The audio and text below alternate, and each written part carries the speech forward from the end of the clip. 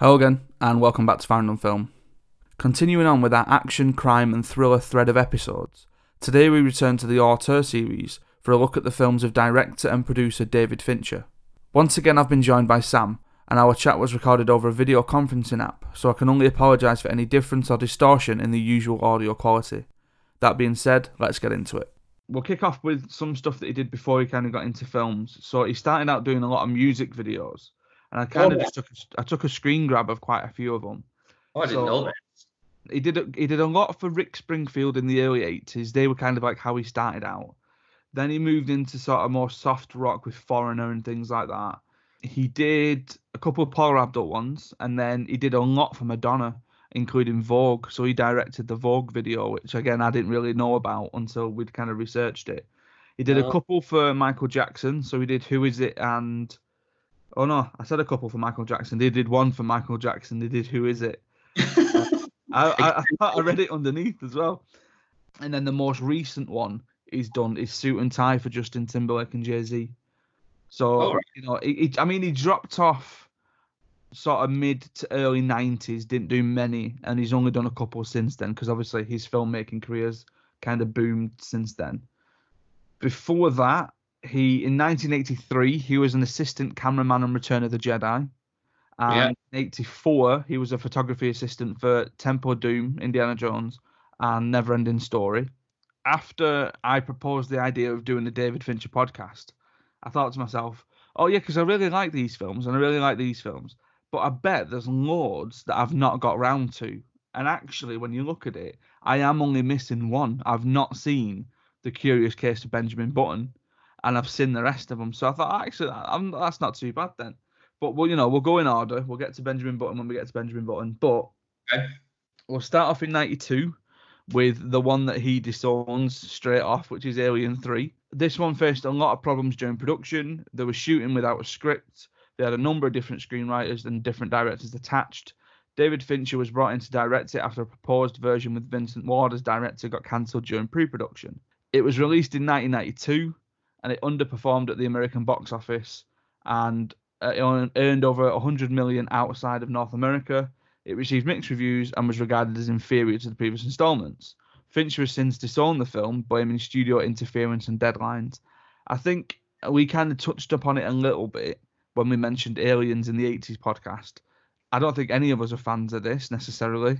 It loses a lot of that kind of horror inflection of the first one. It loses a lot of the kind of action of the second one. And they're trying to make it a dystopian future, but weirdly, when they try and do dystopian future, they kind of strip everything away. There's no technology, and it's like, oh, we've all been scorned by technology. Here we are, we're all trying to survive on the bare scraps that we've got. We're the inmates, we're the violent inmates, and yeah, there's just an alien in this. I thought this was a bit naff, to be honest. Yeah, it found itself in no man's land, like you said, after the first one, that horror feeling. Then the second one with the action. The third one found itself you can tell there were problems behind the scenes, I think, because it translates into the film. I think that, like, there's some good things, like there's always good things to take out of every type of project. And I think that what they did, it was quite interesting, the idea behind, they crash land and they're at this prison and the alien gets out. And I suppose it was, even though it wasn't what I wanted, it was interesting how they kill off Newt and a couple of the Marines that were left over. I thought that was quite like an interesting idea, even though I didn't like it. It still was a decent idea. But I just felt that when we got there, I didn't buy into the characters, I think. None of them characters. In the second one, I loved the Marines. In the first one, I loved the crew. But I didn't buy into any of the prisoners. I didn't really care if they died or lived. The only one I liked was Ripley. And that's because probably she's a bit duller in the third one, but I liked her from the other film, so you're invested in her. But like none of the prisoners I cared about, even if I was more upset when the dog got killed, and it bursts out the dog. I was well upset about that. I was like, flipping dog had to go and get killed. The other ones I'm not really too fussed about. They're not likable characters, are they?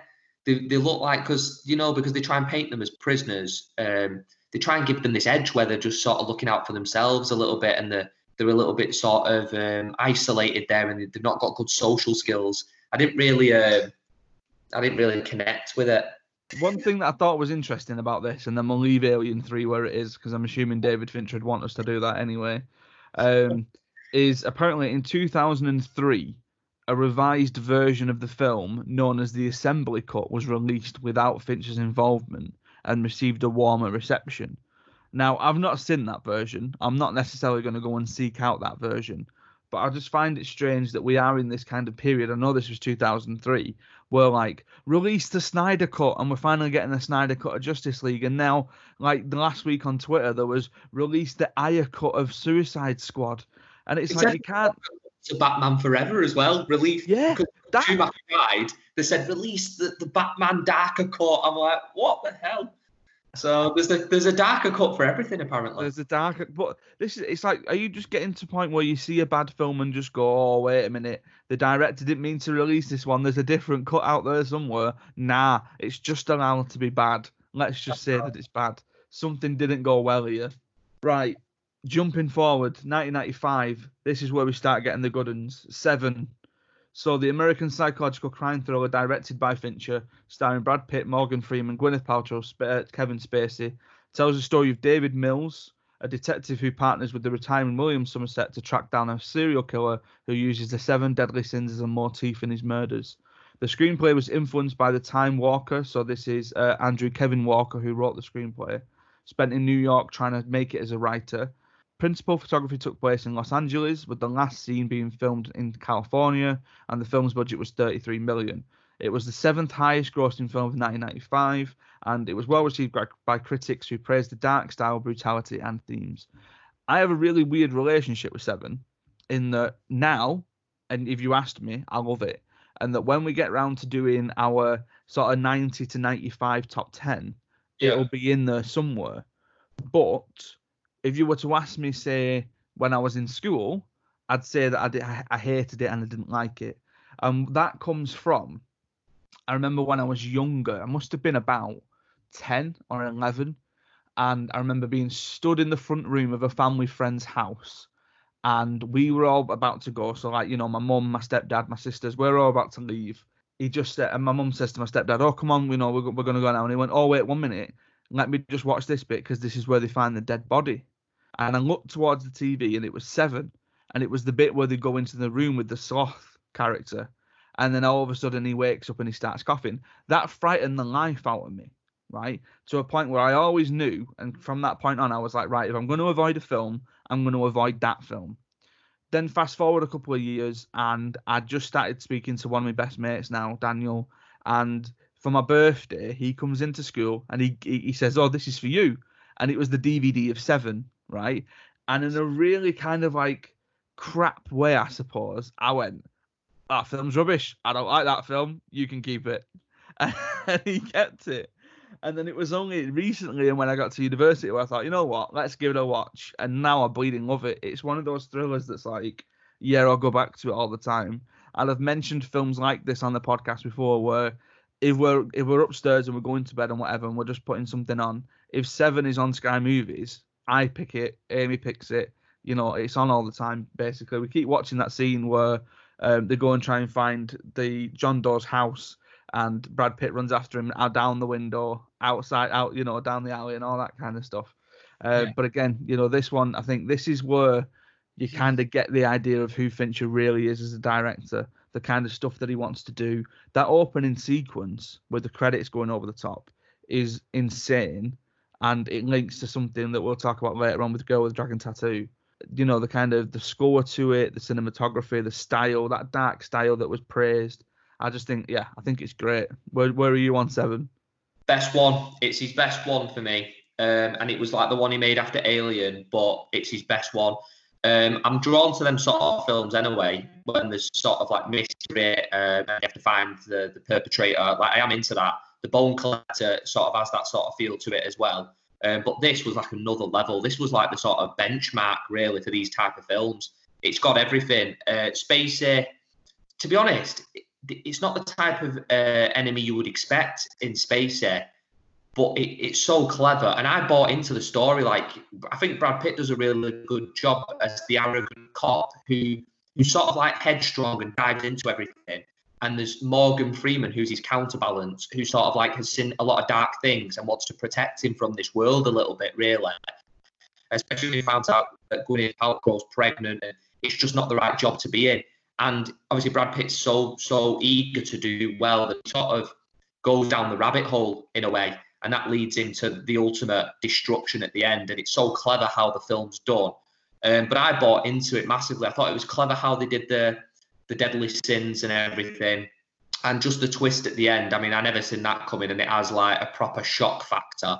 And I'd never really seen anything that's reached them highs, but the tone was something new, and he carries that on into his films. Even in things like Gone Girl, there's always like a devious tone to it.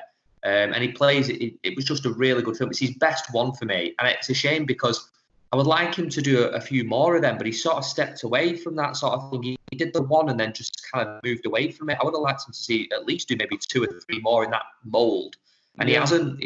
And I would have liked to see more, but maybe he's just he likes to express himself and try different genres and different things, but it's his best, mate.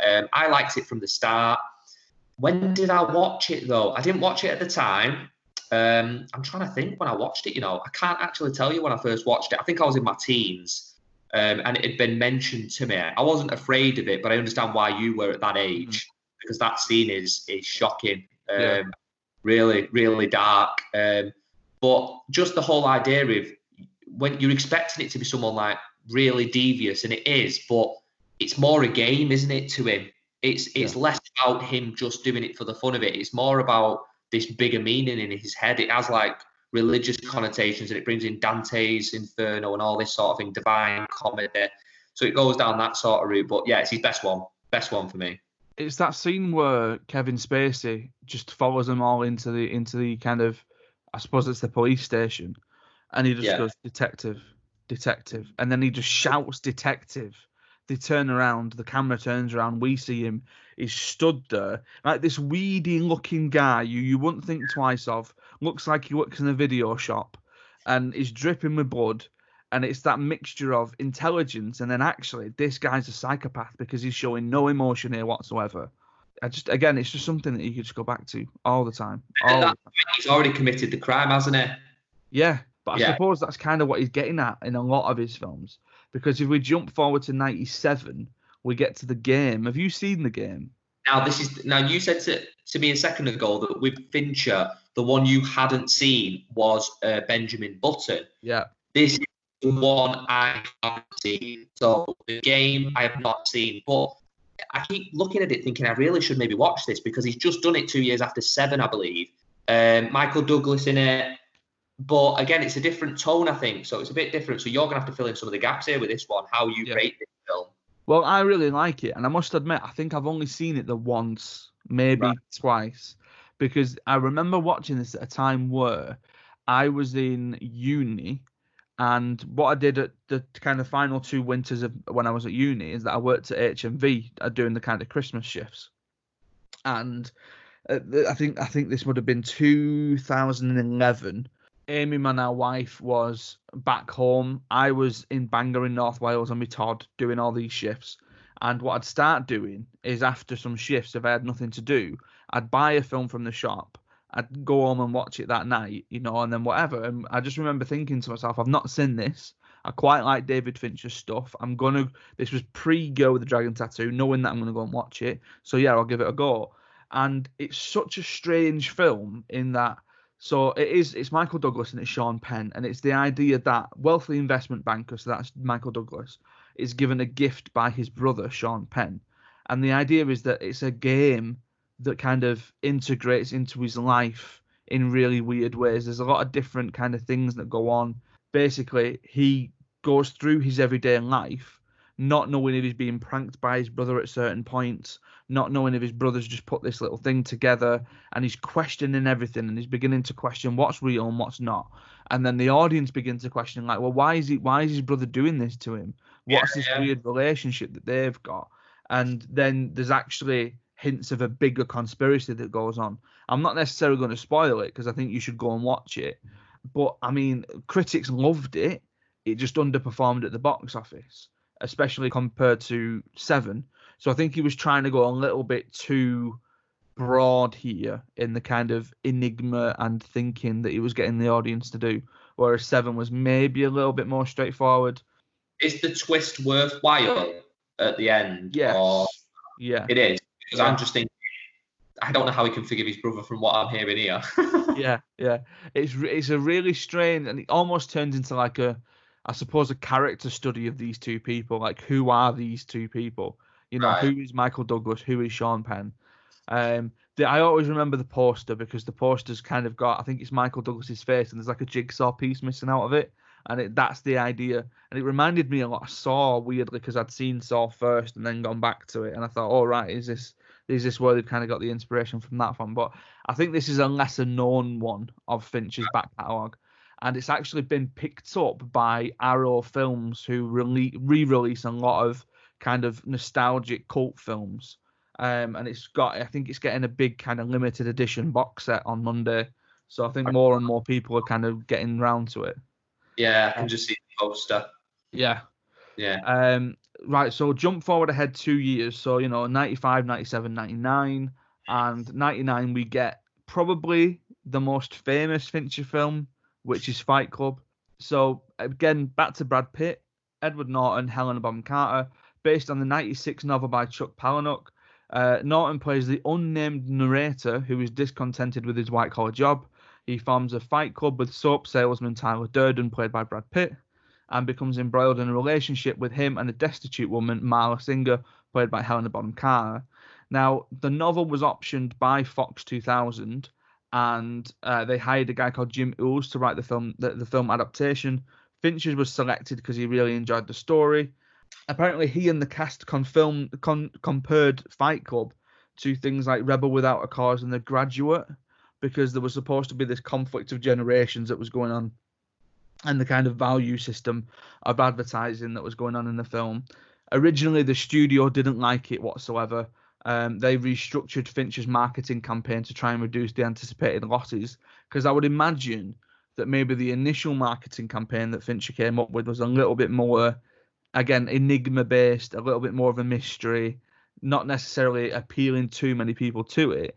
Whereas if you put a topless Brad Pitt on a picture in 1999, there's going to be a lot of people, and that kind of iconic pose of him now where he's just had a fight at Fight Club, and people are going to go, oh, that looks all right, there's a bit of fighting in that, we'll go and watch that. Whereas actually it's a much different film than that, I would say.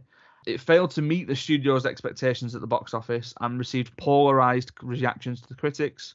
It was cited as one of the most controversial and talked about films of 1999. The Guardian say it was an omen of change in American political life, and it had a groundbreaking visual style.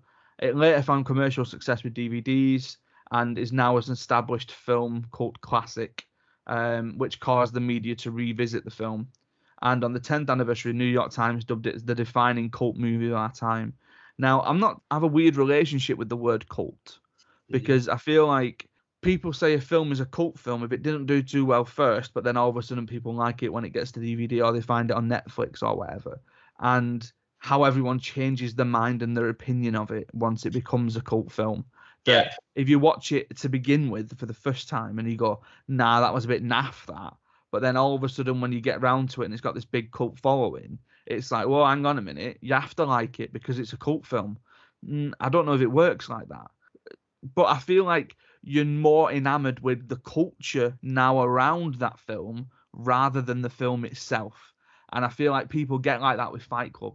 Whereas you'll hear people, and I'm sure I did it before I watched it, who will say, yeah, actually, no, I did. I remember doing it before I watched it. I hadn't watched it by the time I got into college, and I was doing an enrichment at college called the Film Appreciation Club, right? And the teacher just referred to it as Film Club. And I got down there one day and he said, oh, you wait for Film Club? And I said, yeah. And he went, what's the first rule of Film Club? And I went, don't talk about Film Club. But it's like I knew about it, and I knew about the kind of the dialogue and the lines and the most memorable stuff coming out of it. But actually, I hadn't seen it at that point. One of the things, just before I ask you what you think about it, Sam, is when I eventually got round to watching it, I told a friend, Elliot, that I'd seen it, and it's his favourite film, or at least it was at that time. And the first thing he asked me about it was, he said, did you understand it? And I was like, oh, I don't know, to be honest. I said, I think so, but I might go back and watch it. And he went, nah, you won't understand it. You'll have to go back and watch it again anyway. And that kind of rubbed me the wrong way because it was almost like an elitist kind of, this is my favourite film. And it's one of these films that nobody understands it on the first go around. So you've got to go and watch it again. And it immediately kind of shrugs off your own opinion of it. But again, it's one of those that I've come back to a couple of times. What is your understanding of it? That clearly Edward Norton, I mean, I suppose I'd say spoilers, but this was what, 20-ish years ago now. Edward Norton is clearly some sort of socio-psychopath. He has multiple personality disorder, and he switches between him and Tyler. I think that's the genuine thing. But there's more themes going on in terms of like the fight back against consumerism and materialism, all that kind of IKEA stuff where he says my front room looks like the IKEA catalogue, and it all starts coming up with the kind of graphics on the screen. But I mean, I like it. I like it enough to say that, yeah, this is probably a 4-star film for me if I was going out of 5. I wouldn't put it up there maybe with my favourite films of all time. I think there was a period of time, though, where after I'd seen it, I felt pressured into saying that it was one of my favourite films of all time just because it comes up on those lists all the time. But I think that, obviously, when we come to doing a top 10 of 1999, it's probably in there somewhere. But I wouldn't necessarily say that it's way, way high up. What do you think? So my opinion on it is it's not my favourite David Fincher film. It's a strong film and it has really unique ideas, which again give it that sort of cult status as you talked about. But this is the test of a good film for me. Would I put it in the DVD player or would I stream it again and again? And no, not really. I liked it, but would I watch it again? No, I think the acting's really good. Brad Pitt, Helen Bonham Carter, Edward Norton at that period of time, he makes a lot of good films. But I don't know, for me, I know it's good. And when I've watched it, but it's not something I'd go back over and over. It's not my favourite film. And I think you're right. I think you made a good point by saying at the time, you probably would have said it was higher up on your list because it was at that time. Whereas now I look back, it really doesn't hold the same weight. Like, you know, some people probably think it really does, but for me, it's not in my sort of top 20, no. It's similar to, and I'm wondering if you agree with this, to a film like Pulp Fiction.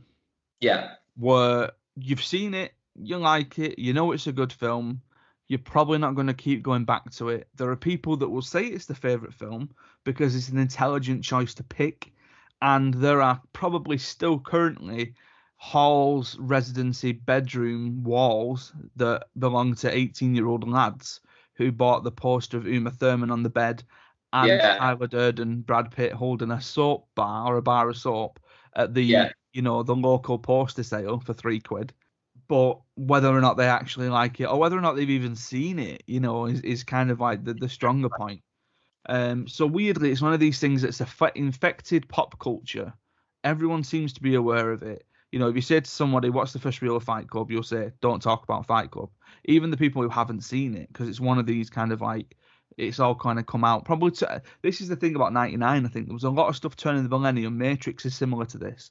That managed to just impact pop culture so much in that year that it's become a bit of a legacy thing. But yeah, I think I'm with you in that I think I own it on Blu-ray. I might even have a digital version of it if it's gone to 4K. And I can't remember the last time I watched it. I don't feel like I'm in a huge rush to watch it again. Right, so then we're jumping forward to 2002. So this is 3 years after. Talk about a film that I think is massively underrated, that I love, and that actually this is one that I'll go back to a lot, is Panic Room. Yeah. And I don't think this gets the credit it deserves at all. And I don't think this gets the accolades it deserves at all. So this is Jodie Foster and Kristen Stewart as mother and daughter, whose new home is invaded by burglars, there we go, played by Forrest Whitaker, Jared Leto, and Dwight Yoakam. So the screenplay was inspired by news coverage in 2000 about panic rooms. Now, I wasn't familiar with what a panic room was before I'd even seen this film. Yeah, and now it's a bit like, if you were to win the lottery and someone said to you, what do you want to put in your new house? It's like, oh, stick a panic room in that back corner. Yeah. So this was Fincher's 5th feature film following Fight Club, as we just mentioned. And they kind of brought together a lot of people that they'd worked with before in terms of cast and crew. they'd built the house and the panic room on a studio lot, so it's not actually a real house or anything like that. Originally, it was supposed to be Nicole Kidman, sorry, but she left after aggravating an injury, and they were worried about whether or not they're going to finish the film, and then Jodie Foster stepped in. This is weirdly, it uses a lot of CGI, and I don't think people notice that it uses a lot of CGI because it's done very subtly. And I think this is where David Fincher does CGI well. I suppose in a similar, he uses it a lot less than Christopher Nolan does, for example, but he uses it in the right places. So a lot of the CGI that was used was those kind of shots where we get the camera pans up and we go up through the floorboards, down from downstairs into upstairs or up through the lift. Yeah. And that kind of transition is CGI. But I think that makes for a really fluid kind of experience, to be honest. So Foster became pregnant during the shooting schedule, actually, and it was suspended until after she gave birth, which I think is rare nowadays. If you were to get something like that, they wouldn't suspend shooting at all. They'd probably get somebody in and CGI the face over the top of them or something daft like that. So it was released in the United States. It grossed $30 million on its opening weekend. It grossed 96 overall in the US and Canada, and it had a worldwide total of 196 million, which isn't setting the world alight, but it made its money back because the budget was only 48. And critics praised the film, and it's been assessed for its portrayal of childhood and feminism, the elements of video surveillance and diabetes, and its thematic approach to morality. Now, for me, this was one of those films that around about that time period, so probably 2002, maybe 2003-ish, I didn't watch it in the cinema, but once it came available on like DVD and video, I was kind of really getting into thrillers then. But what I would maybe call softer thrillers, because I feel like if you're kind of going from different ends of the spectrum, I feel like Panic Room is a bit of an opposite to Seven. There's not necessarily too much brutality in it. I know that there's a bit of violence towards the end of it, for example, but it's one of those kind of tense thrillers of, are they going to get in the room? Everything's a little bit tense. Oh, wait a minute, she's gone out of the room because she needs to go and get a phone from under the bed. Are they going to hear her? Is she going to get back into the room properly?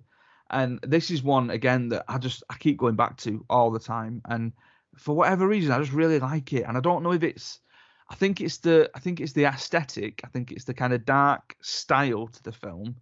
And I think it's the performances as well, because I think everyone's great in it. I mean, I don't know what's going on with Jared Leto's hair, but you know, he can put cornrows in if he really wants to put cornrows in, but I don't know what that's going to do. 30 seconds to Mars tour that year, mate. Oh, he's all over the place, isn't he?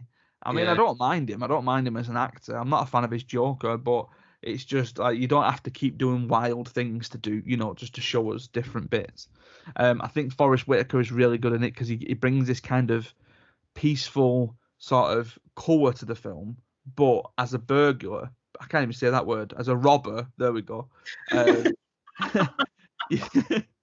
like Hamburglar. Why can I say Hamburglar but I can't say burglar? Burglar. Have you heard that? It's disgraceful. And you just think, I ain't going to mess with him. Look at the size of him. But actually, he's not violent at all. He's kind of in there like going, I'm here. We're here to rob your house because there's millions of dollars that you're sitting on in that panic room. Just let us in and let us take it. No one's going to get hurt. We just want to come in and take your money. That's all we want. It's not even your money. But no, I really enjoy this. And the one thing that still miffs me is it's not had a Blu-ray release in the UK yet. So it's not even like HD ready on physical disc. There's only a DVD, and that just annoys me as a bit of a HD snob. But what do you think about Panic Room? So I've seen this film once, but when I did... Oh, man. Well, no, but hear me out on this one. I enjoyed it a lot, but I watched it when I was a lot younger, and it's one of those where I'm eager to watch this one again. Yeah. And there's a list of films, actually, that when I watched it when I was younger, and I enjoyed it, but I'd like to watch them back, and this is on the list. I enjoyed it, and I think it's one of his strongest films as well. But I would like to go back and watch it and see what my older eyes can maybe pick up, if you like to put it like that. I was a bit young last time I watched it. Well, younger. So I think I could appreciate it more. You can lend me the DVD, or that's fine, mate. And I can check it out. I think I like Jodie Foster, and I just do. I think not just because of some of the roles, which I think she's a strong female lead. I think that she's always, I think, not given the credit for some of the performances she's put in. I think she's really strong, Jodie Foster. And I don't really know because I've not looked into her filmography, but I don't think she gets enough big roles or didn't when she was in her sort of prime, really. Like, Nicole Kidman's cast before Jodie Foster in that one. Yeah. But Jodie Foster does that. I think she's like, she's probably not the heights of someone like Sigourney Weaver, but she's pretty strong, wouldn't you say? And she's tough, and I think she really does give a real performance. Yeah, definitely. And I like that to her. And there's a young Kristen Stewart in there.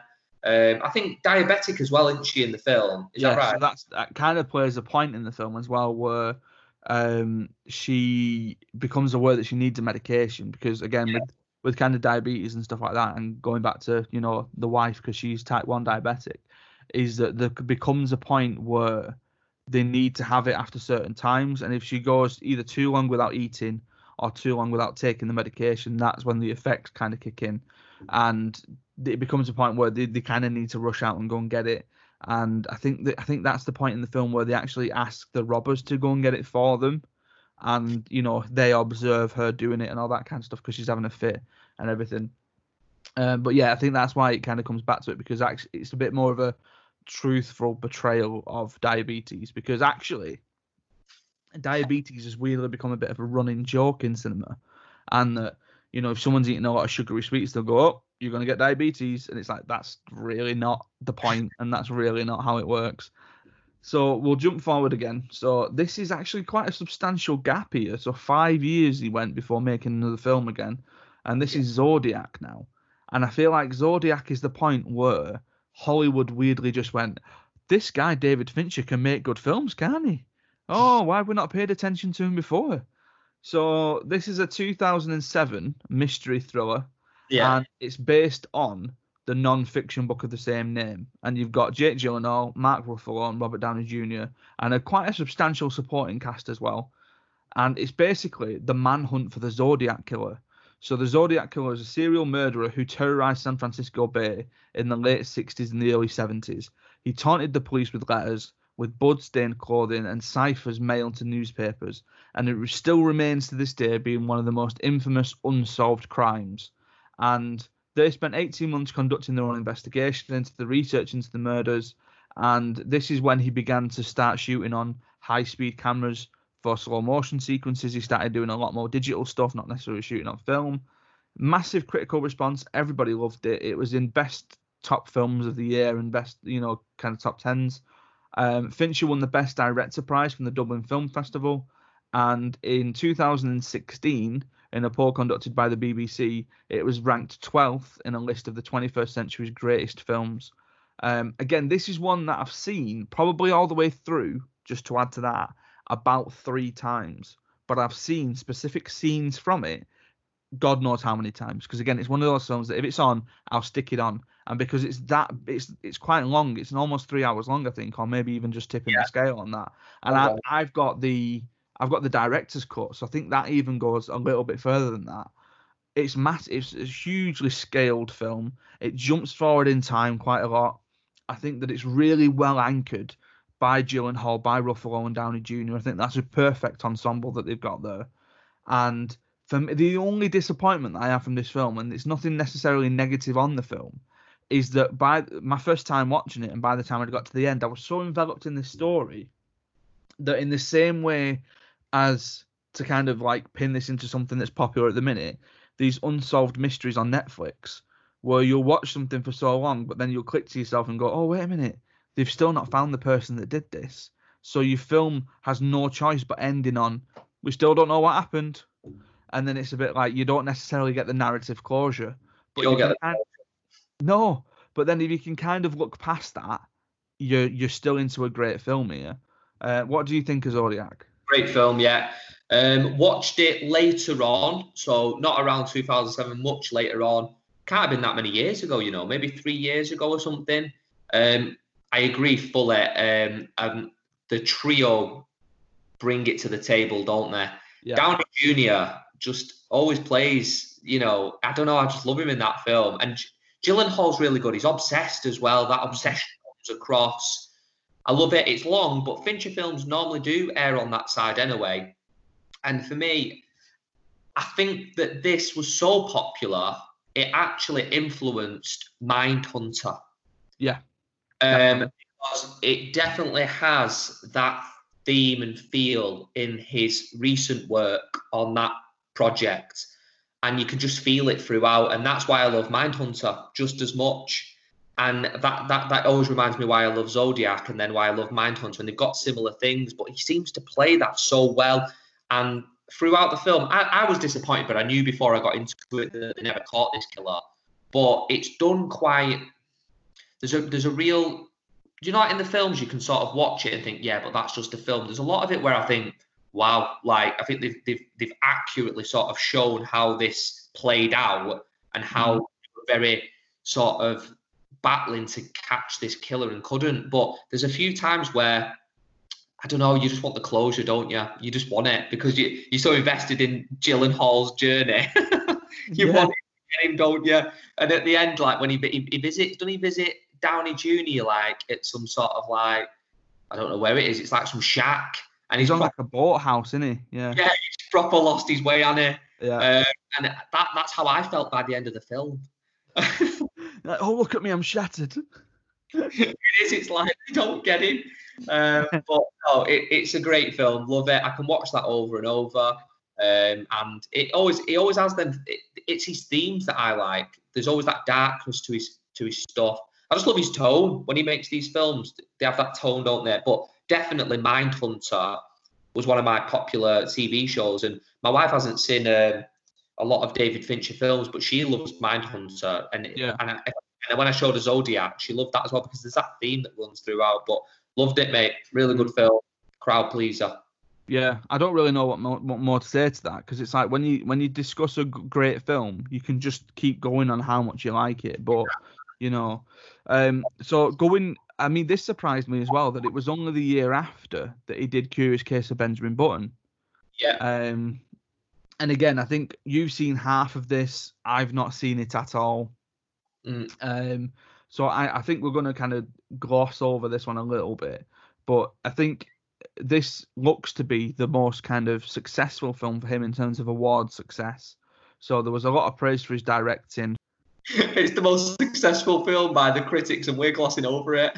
We are glossing over it, yeah. It's his big film. Let's not talk about that. This is his most famous. Sack it. 7. Yeah. So it received 13 Academy Award nominations, including Best Picture, Best Director, Best Actor, and Supporting Actress, and it won for Art Direction, Makeup, and Visual Effects. Now, I will be totally honest. I have a really narrow-minded opinion, and I would admit that it's a narrow-minded opinion, that I don't like films that are set in a certain time period. And it's typically films like, for example, and this always comes into my head, there was a film in 2013 called Belle, right? And it's like a period drama. I suppose you could pin it down to things like Downton Abbey and stuff like that. I'm not a fan of films like that. I'm not a fan of anything like that.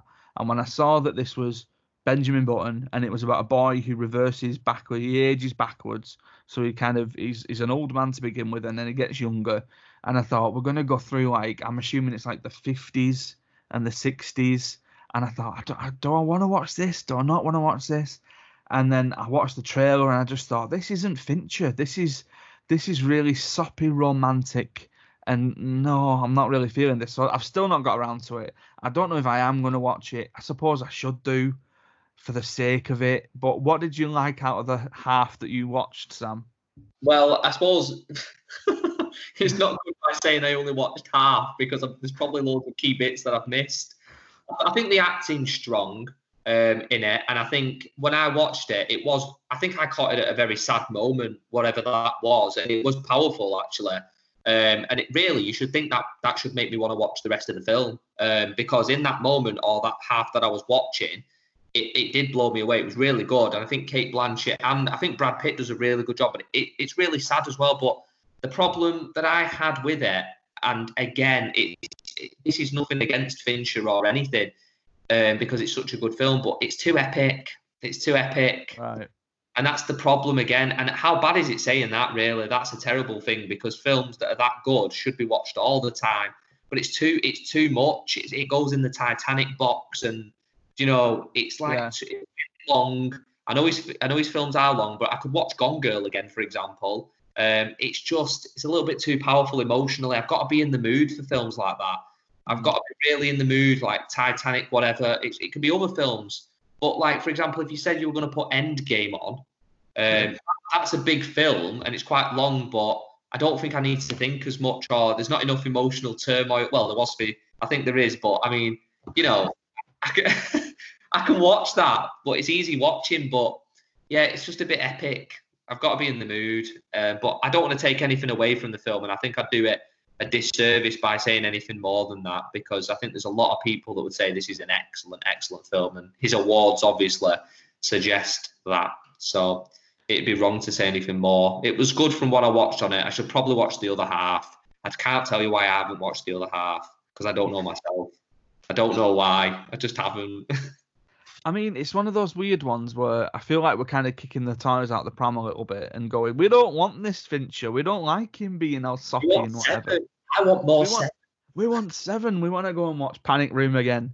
But it's like, you know, I'm assuming this has got an audience for somebody, because obviously it's done really well with itself. So fair play to it for that. But for whatever reason, I don't think I'm going to get round to it. But I'm on the same as you, mate. I'm on the same wavelength, because I feel exactly the same. So obviously there must be people out there who know it's a good film but just don't fancy it. And I bet there's a lot of films that fall into that sort of category. There must be films where people think, I know it's a good film, but it's just not for me. I mean, this is the thing. So I think it all comes down to what you expect from the director. 2010, Social Network, which again I think is a bit of a different film for him. It's not necessarily dark in theme, although there are quite kind of, I suppose, corrupt thematic themes running through it. So this was written by Aaron Sorkin, which I think is one of the big things that pulls it together, because this is a fantastic script. It was adapted from the 2009 book The Accidental Billionaires, and it's the founding of Facebook. And the resulting lawsuits that came from that. Jesse Eisenberg as Mark Zuckerberg, which I think is kind of the quintessential Jesse Eisenberg sort of role for me. It's not that I don't like him, but I feel like in Zombieland he's a little bit weedy and a little bit kind of moany and complaining, and I'm not too keen on you. And he's rubbish as Lex Luthor. Like, he's not intimidating at all. But him as Mark Zuckerberg, yeah, you've nailed that on the head. You've got that right there. The problem is, can he do anything else? He seems to he tries to play different characters, but you can, them themes keep coming through in most of the characters he plays. And it's like, for example, I liked the film Now You See Me. Yes. And I think he's good in that. But I just think you're right. I think he nails it with this because it's part of like how he is anyway. But some of the other ones, like, I don't think he can pull certain things off because of Lex Luthor that was his worst for me. I don't know what the angle they were going with. I don't think that was Jesse's mainly fault. It might have been the direction that he was given, but I don't like the Lex Luthor in that at all. That was one of the worst things for me. It's really bad. I mean, I'll fully agree with you on Now You See Me. I really like that film. Yeah. And I'll give him a pass for that. Andrew Garfield as Eduardo Saverin, who I think actually is the best thing about this film. I think Andrew Garfield in Social Network is fantastic, and he really kind of gets that. Justin Timberlake as Sean Parker, and then Armie Hammer as the Winklevoss twins, which I think that's a good dual performance for Armie Hammer. I think he's done himself well there. Doing both of them. Facebook, in terms of staff and Zuckerberg and all that kind of stuff, weren't necessarily involved in the film. Eduardo Saverin himself was a consultant for the book. And so this was released in 2010. Again, a lot of kind of awards and plaudits came its way. So it was nominated for Best Picture, Best Director, Actor for Eisenberg, and it won Best Adapted Screenplay, Best Original Score, and Best Film Editing.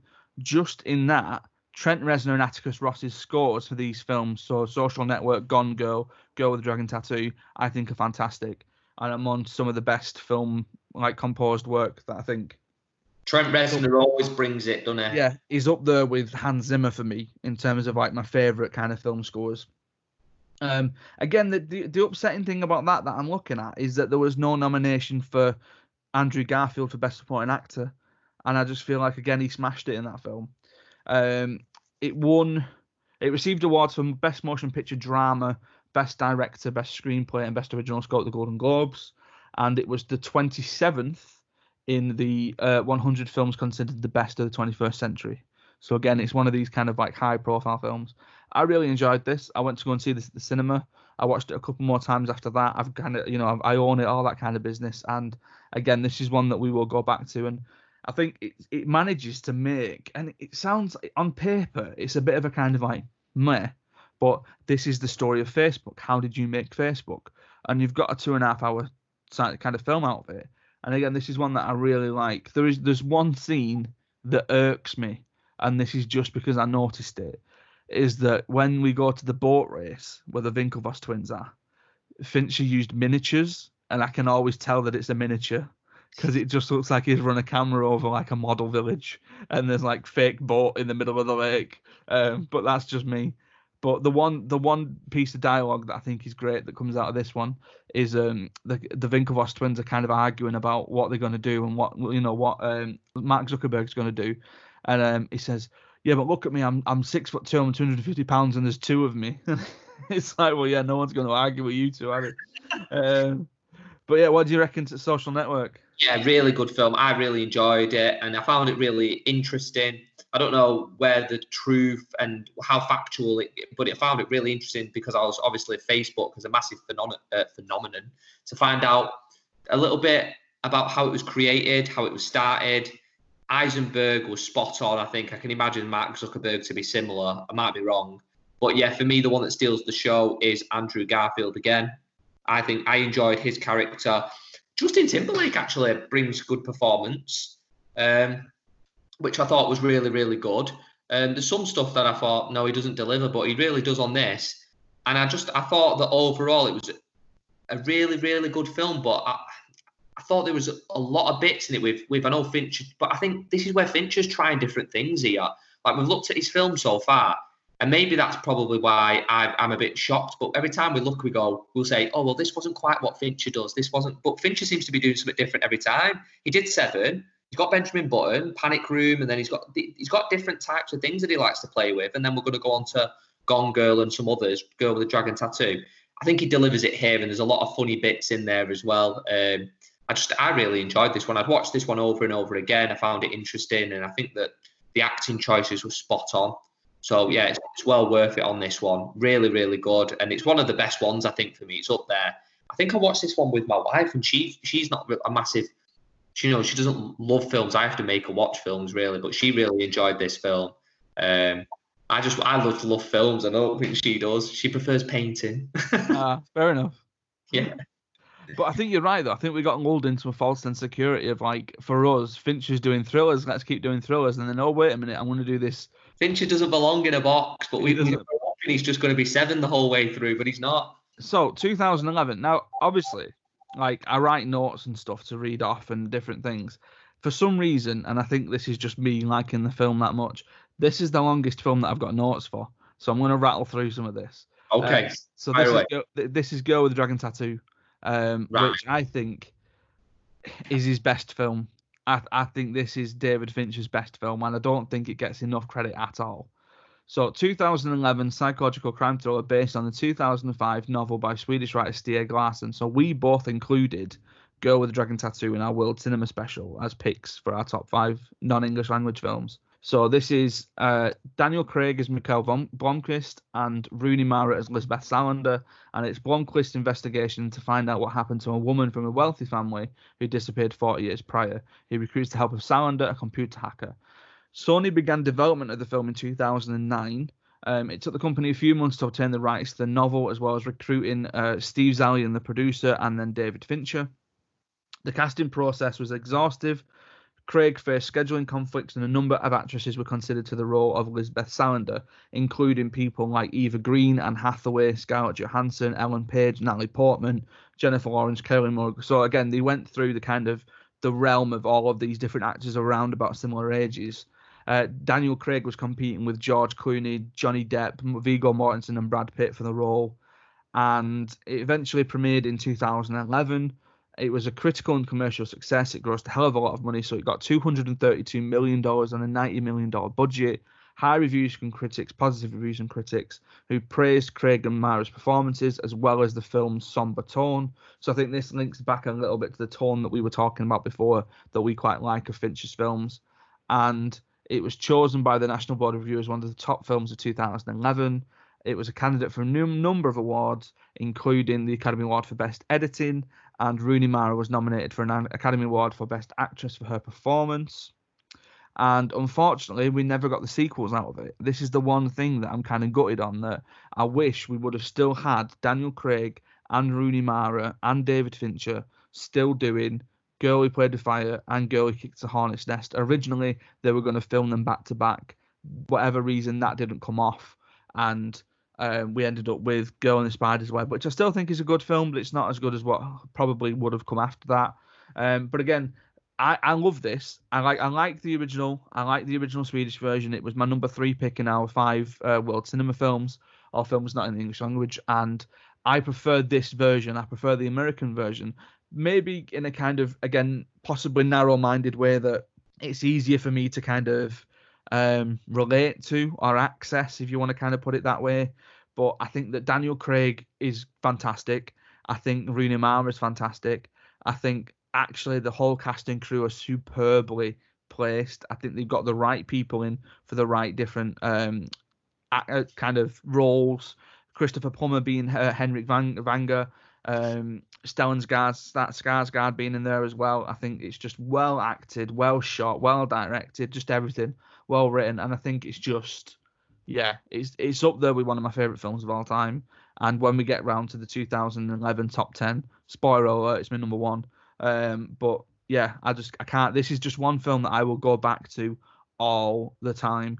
And there's some gruesome scenes in it. There's some kind of like really brutal scenes in it. And again, I kind of get myself lulled into this false sense of security where I start watching it and I think this should be a really good film to show like my year 11s on enigma and mystery. And then we get to the scene with like a social worker and I'm like, oh, wait a minute, it's an 18 and this happens. Never mind. Forget that. Sack that off. Just keep it in your own collection. It's fine. But what do you reckon to the American remake then?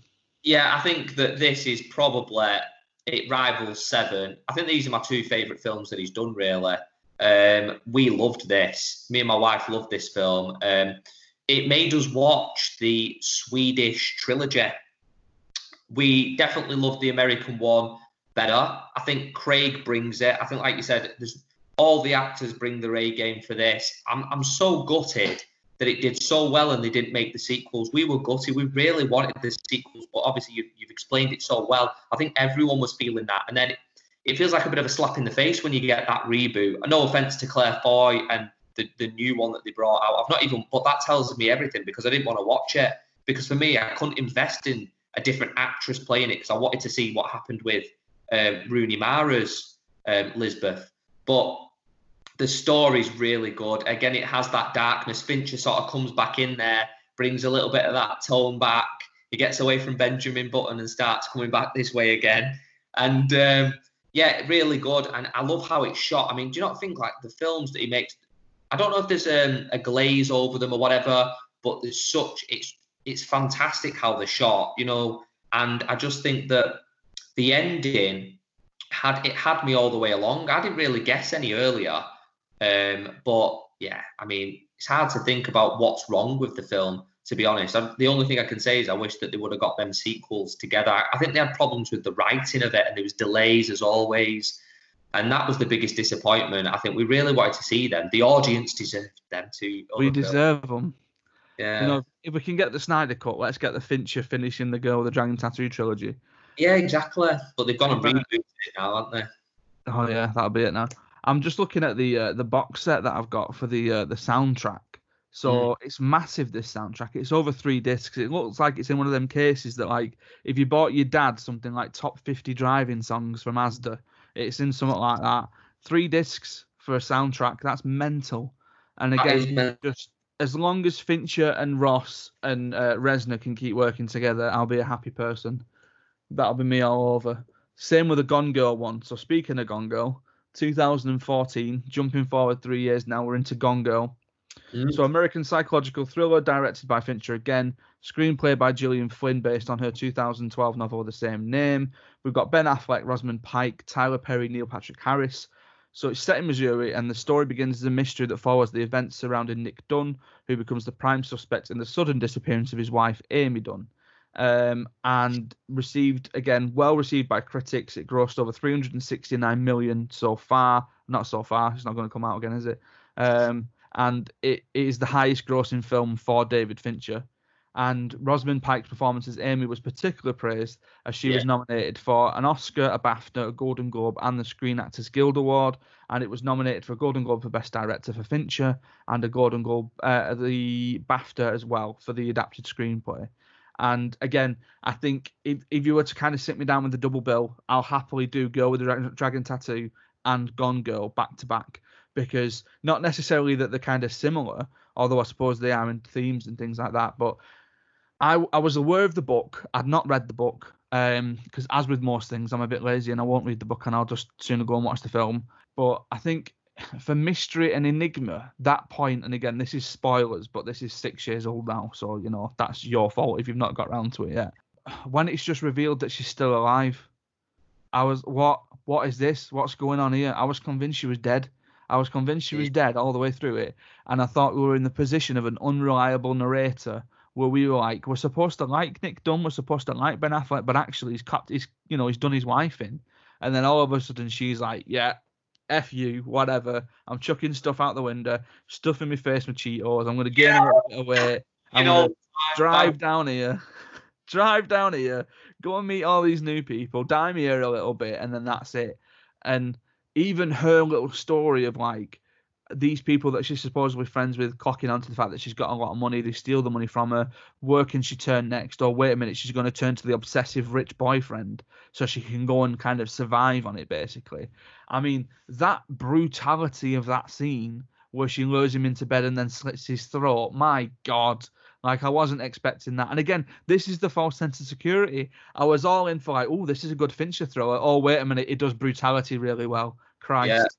Yeah. But again, I love this. I think this is great. Again, where do you stand on this? Yeah, I think this is, again, probably number 3 on the list. I can't decide between Seven and Girl and Dragon Tattoo, but this would come straight after. Great performance. Rosamund Pike here steals the show. There is just sort of like a dark edge to it. It's almost so dark. It's almost Sharon Stone dark. She almost goes that dark, to be honest. Basic instinct. Yeah, she's that dark. But I think the film itself had me all the way through. I couldn't work it out, like you just said, and that is the makings of it. It was really good. But so did Girl with the Dragon Tattoo. I just found them really, really good films. And then it made me laugh. Me and my wife were laughing a lot. Do you know when she's watching it on TV unfold and she just in her face and she really lets herself go, doesn't she? But then, like, when she's desperate again, she's like back in shape, trying to lure that guy back in. Yeah. And then the biggest thing that I was really intrigued is when Rosamund Pike and Ben Affleck meet up again, and there's this sort of games behind the TV cameras.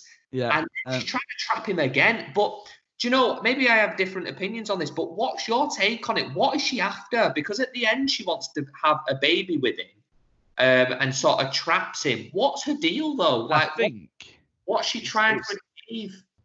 Obviously, she's gone back to him, and there's a bit of a knowing, isn't there? There's a bit of a nod and a wink of, yeah, I know you've played all this, and we're on to you and all this kind of stuff. Yeah. We can't necessarily do anything about it, because if I go and tell, you'll go and tell on things that I've done and all this kind of stuff. I think, weirdly, it's almost like a female empowerment point of view or perspective, where she's saying to him, like, I've got you now. You can't go anywhere. I can't go anywhere. We're stuck with each other. So let's just kind of do it. And I think as well, it was almost in the way of her saying to Ben Affleck, or her saying to, what's he called? Nick Dunn. Yeah. That Amy's saying to Nick Dunn, like, you've got complacent. You've got lazy. You're using me for X, Y, and Z. I know that you're using me for X, Y, and Z. You think you're in control here, but actually, I'm in control because I can just do this very, very easily, and I'm smarter than you are. So let's just know where we both stand from this point on. But again, I think it's great in it, that little reveal at the end, and I really like the foreshadowing of it, where we start off with him and Amy's head, and she just looks up to him, and then we end with that kind of similar shot, but actually you're reading her expression a little bit differently because you're like, she's crazy, she's sinister, you don't trust her. I had to look into it a bit, and because he was doing Batman versus Superman just after making this film, they had to tell him to tone down on the gym. Right. Yeah, and that was the biggest thing I read into. So every time I watch it, I always watch how like his blazers are like probably bursting out his blazer, because they were trying to really bulk him up, ready for his next project. And I think Fincher had to tell him to calm down until the project's finished, because I think he was getting a bit too big. I think they thought, what's he called? The character Nick Dunn. Nick Dunn, yeah. He's been hitting the gym all like throughout this film, and we need to be careful here because like in his morning depression, he's been pumping irons a bit too much. Yeah, and it wouldn't have been believable. They didn't want Arnie acting this sort of film, so I think they had to tell him to tone it down till he had finished the project fully. It is really smart as well, because there are a couple of points in it where, obviously at the beginning, we're kind of going along with this and we're going, all right, so Ben Affleck's our guy. We like Ben Affleck. Did he kill her? Did he not kill her? So he's staying at his sister's house. Oh, wait a minute. His squeeze has come round. His little girlfriend's come round. Oh, you little, and you don't like him at that point. And then there are certain points as well where there was one. It's when they're kind of flashing back a little bit, and obviously she's the one that's got the money. He's not necessarily got anything. And she comes home from work one day and she's like, "All right, so you bought a games console? Yeah, I just thought I'd shoot some folks. All right, you've bought a new laptop? Yeah, I need to write some stuff. Well, hang on a minute, whose money are you spending here?" And it's just like those little things where we can not like him, and it's fine that we don't like him. But at the same time, we can think that she's a bit conniving, and again, that's fine as well.